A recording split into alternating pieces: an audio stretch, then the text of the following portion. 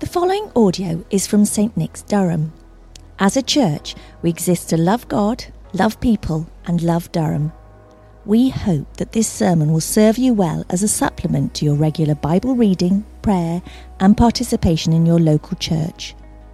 For more information about St Nick's, Durham, directions or resources, please visit stnicks.org.uk. Today's reading is from 1 Peter chapter 5. I'll give you a moment to look for it in your own Bibles. To the elders among you, I appeal as a fellow elder and witness of Christ's sufferings, who also will share in the glory to be revealed. Be shepherds of God's flock that is under your care, watching over them, not because you must, but because you are willing, as God wants you to be, not pursuing dishonest gain, but eager to serve, not lording it over those entrusted to you, but being examples to the flock. And when the chief shepherd appears, you will receive the crown of glory that will never fade away. In the same way, you who are younger, submit yourselves to your elders. All of you, clothe yourselves with humility towards one another, because God opposes the proud, but shows favour to the humble. Humble yourselves, therefore, under God's mighty hand, that he may lift you up in due time. Cast all your anxiety on him, because he cares for you. Be alert and of sober mind. Your enemy, the devil, prowls around like a roaring lion, looking for someone to devour. Resist him, standing firm in the faith, because you know that the family of believers throughout the world is undergoing the same kind of sufferings. And the God of all grace, who called you to his eternal glory in Christ, after you have suffered a little while, will himself restore you and make you strong, firm and steadfast. To him be the power for ever and ever. Amen. With the help of Silas, who I regard as a faithful brother, I have written to you briefly, encouraging you and testifying that this is the true grace of God. Stand fast in it. She who is in Babylon, chosen together with you, sends you her greetings, and so does my son Mark. Greet one another with a kiss of love. Peace to all of you who are in Christ. This is the word of the Lord. Thanks be to God. Well, good evening. My name is Aaron, and it's my privilege to serve here as the Vicar of St Nick's. Let me take this opportunity to add my own welcome to that of Philip's to our service tonight, and to you from wherever you may be joining us. The story is told of an incident that took place in Assam in northern India over 100 years ago, following the Great Welsh Revival at the turn of the 20th century. Inspired by the Holy Spirit, and like those in the early church, women and men went out from across Wales to the United States and then beyond, filled with the Holy Spirit to share the good news of Jesus Christ. One group travelled as far as northern India and shared their faith with the hill people of the Garo tribe, where a man called Nokseng came to faith with his wife and his 2 children. His faith proved contagious, and through him and his family, many of the villagers started to turn to Christ and to believe in Jesus. This led to a confrontation with the elder of the village, who summoned Nokseng and his family to a full whole village meeting, and there demanded that Nokseng recant and give up his faith or face execution. Nokseng refused, and before the whole village gave his response to that demanded by the village elder. I have decided to follow Jesus, Nokseng said. I have decided to follow Jesus. No turning back. No turning back. Enraged at Nokseng's refusal, the village elder ordered that his 2 children be killed. With both boys now dead in front of him, Nokseng was asked again by the village elder to deny his faith or to lose his wife as he had lost his children. None of the other villagers gathered spoke up in his favour. Nokseng again refused to deny his faith and said, "Though no one joins me, still I will follow. Though no one joins me, still I will follow. No turning back. No turning back." Nokseng's wife was killed before him. The elder turned to Nokseng and said he would give him one final chance to recant his faith. Again, Nokseng refused. The cross before me, the world behind me. The cross before me, the world behind me. No turning back. No turning back, he said. Nokseng refused to deny his faith and as a result lost his life. Soon after, the village elder who had ordered his killing and that of Nokseng's family himself came to faith in Jesus Christ. The example of Nokseng, the depth of his faith and his commitment to this as yet unknown God led the elder to a journey to Christ, which the rest of the village soon followed. To this day, Christianity remains the main religion of the Goro people. And Nokseng's words became part of the village's collective memory, and they were turned into a song to a tune known as a psalm. In 1950s, the song entered the American hymnal and was used in revival meetings across the US, not least in those led by Billy Graham. And it's a song that we will sing later tonight as we respond to our reading.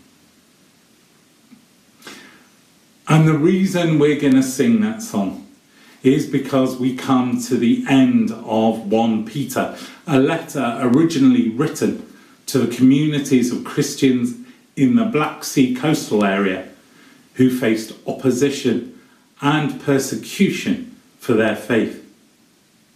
As we have heard over the past weeks from Brandon and Maeve and Philip, one of the main themes of the letter of 1 Peter is the suffering which was being endured by the churches in Pontus, in Galatia, in Cappadocia, and in Bithynia, all of whom were facing persecution on account of their faith in Jesus Christ.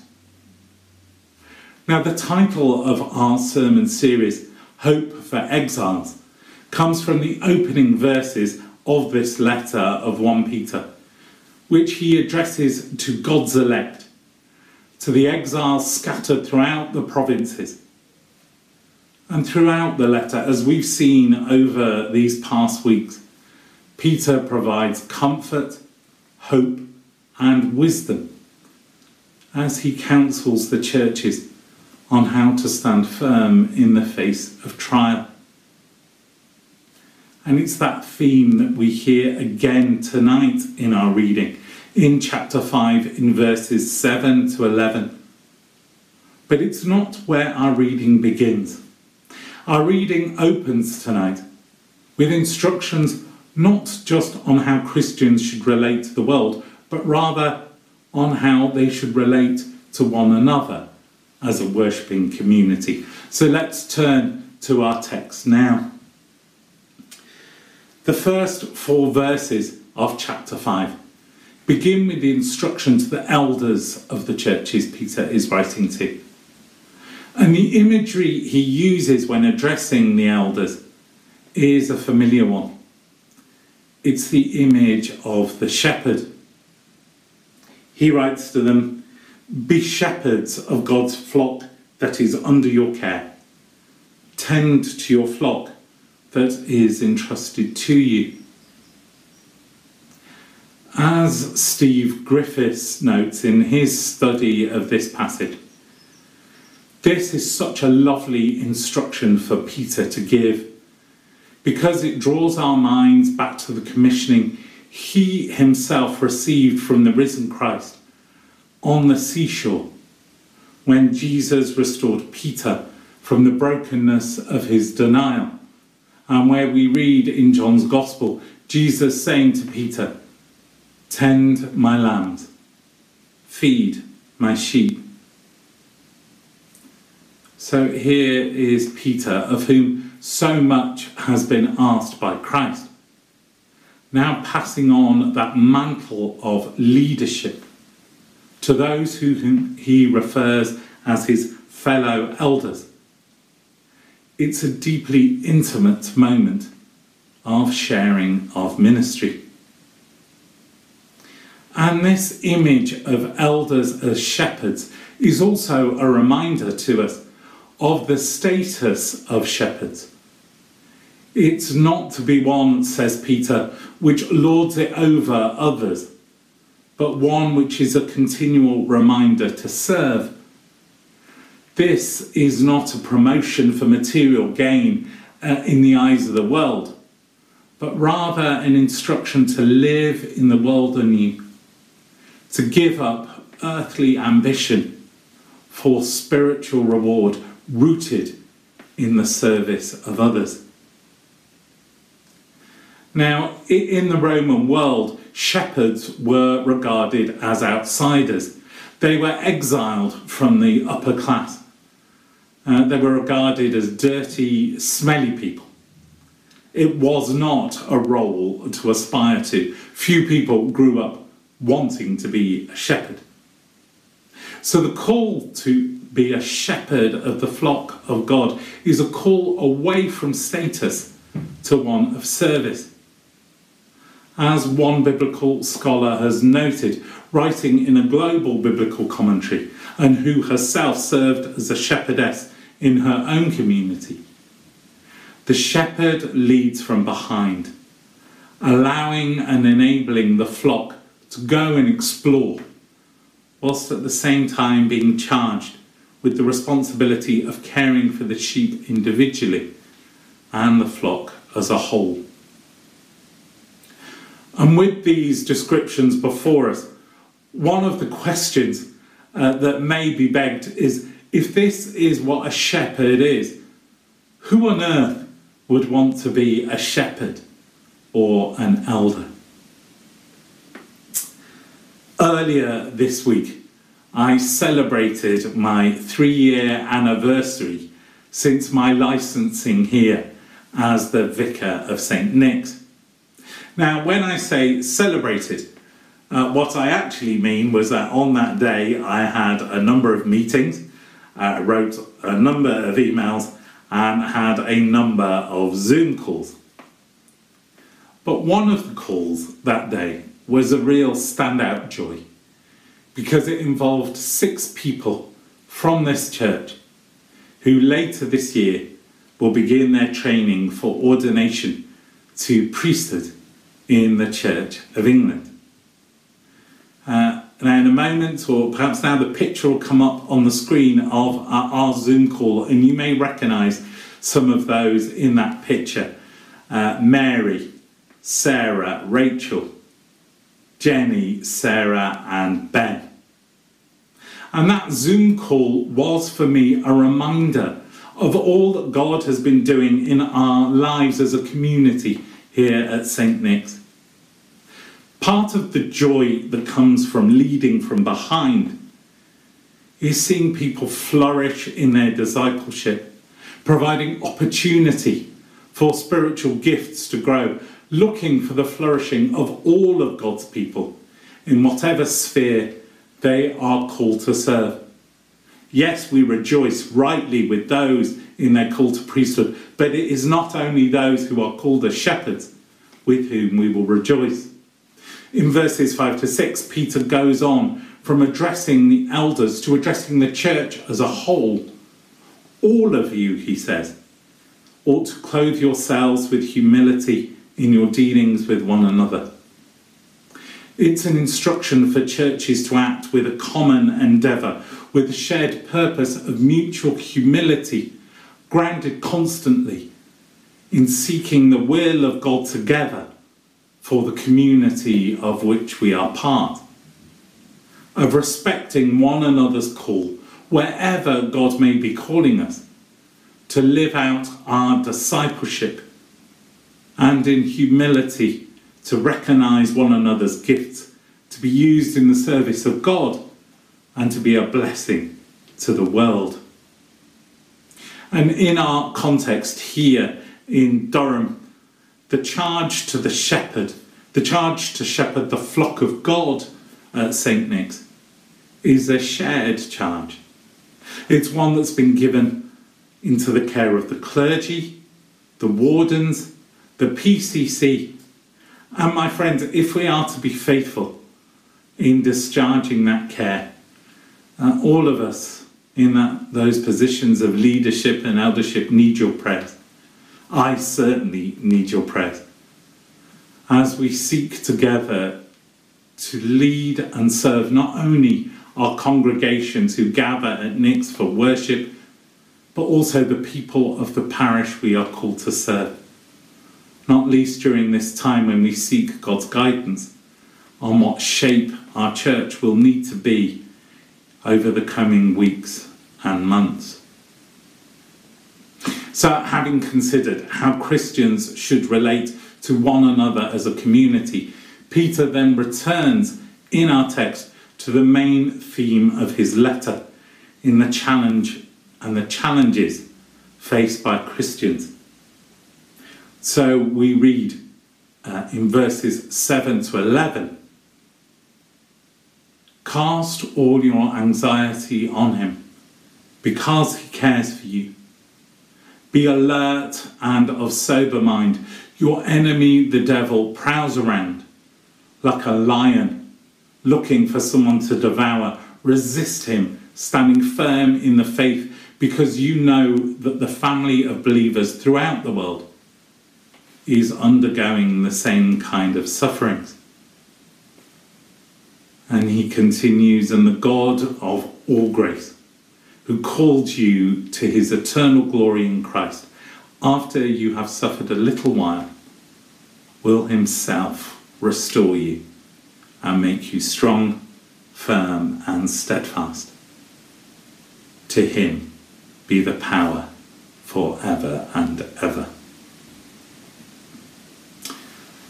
Last week in his sermon on chapter 4 of our 1 Peter, Philip spoke of Christ's suffering and recalled the final journey that Jesus would have taken with his disciples, that final journey to Jerusalem.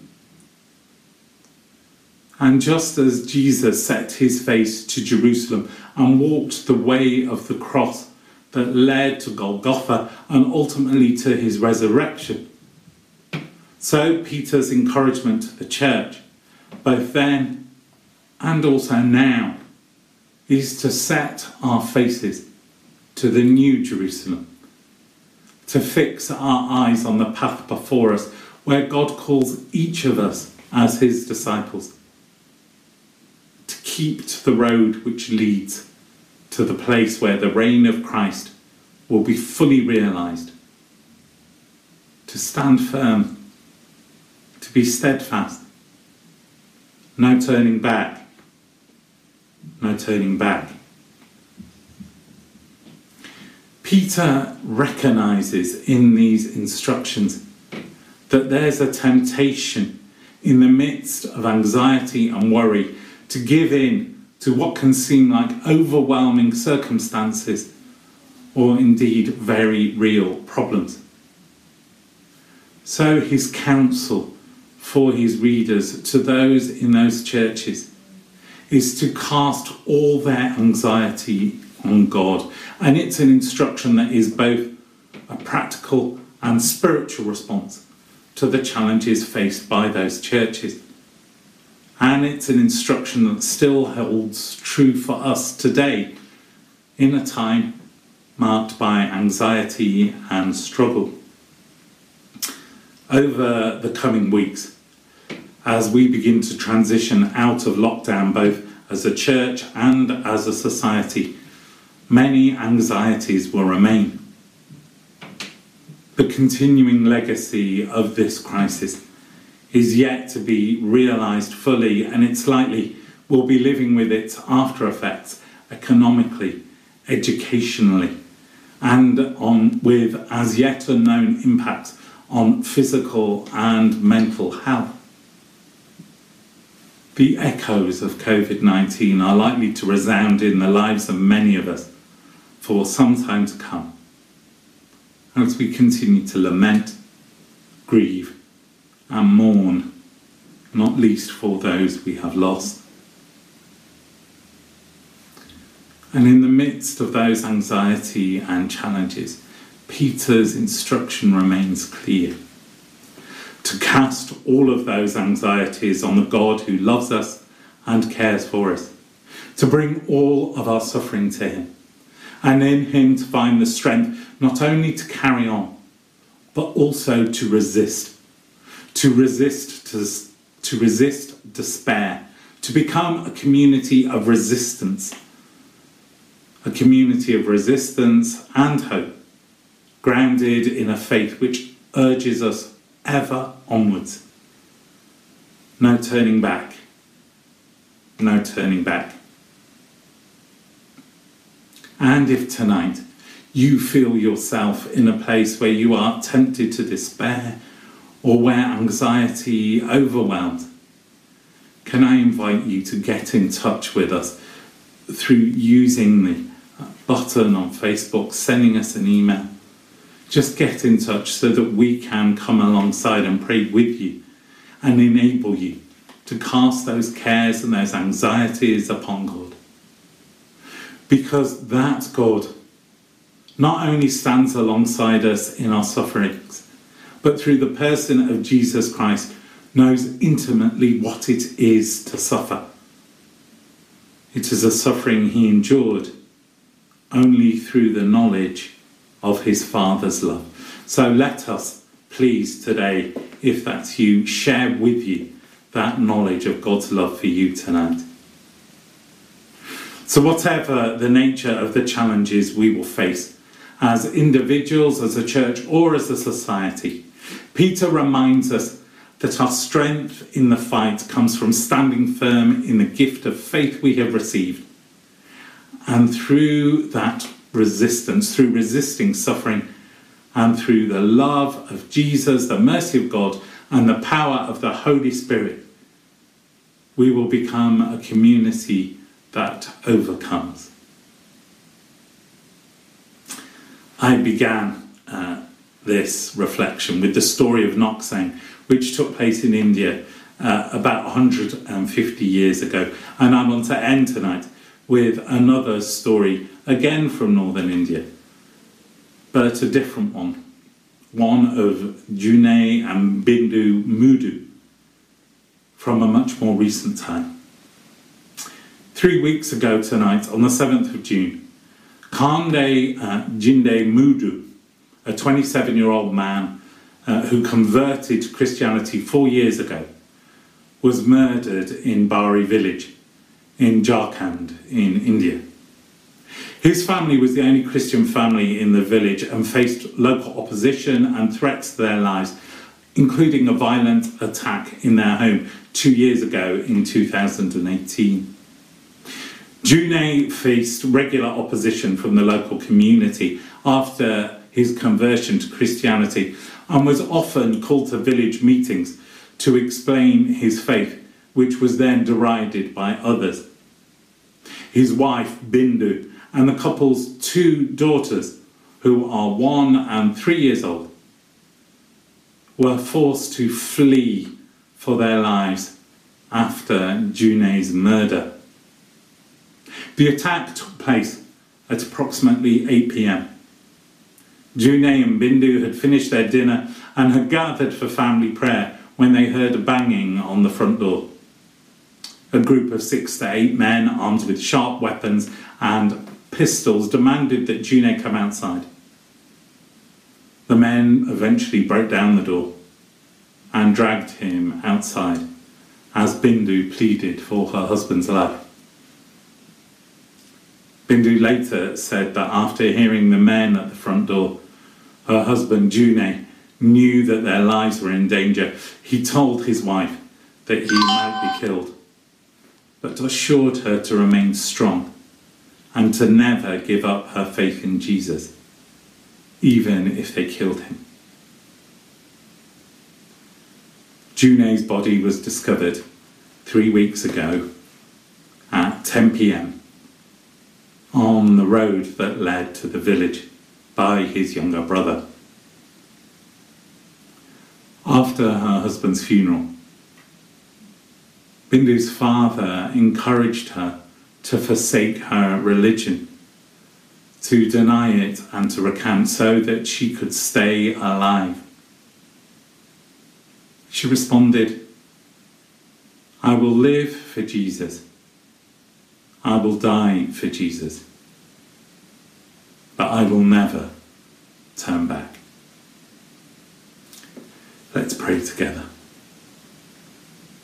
Father God, giver of all good things, increase in us this night that gift of faith, that we may rejoice with those who rejoice, mourn with those who mourn, and be steadfast in resisting any attempt to steal the joy and purpose that comes from knowing you, Jesus Christ our Lord, as our comforter and our God.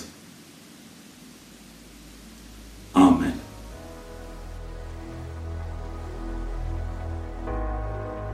Thank you for listening to the St Nick's Durham podcast. If you would like to hear more sermons and teaching like this, then subscribe wherever you get your podcasts. For more information about St Nick's, visit our website at stnicks.org.uk.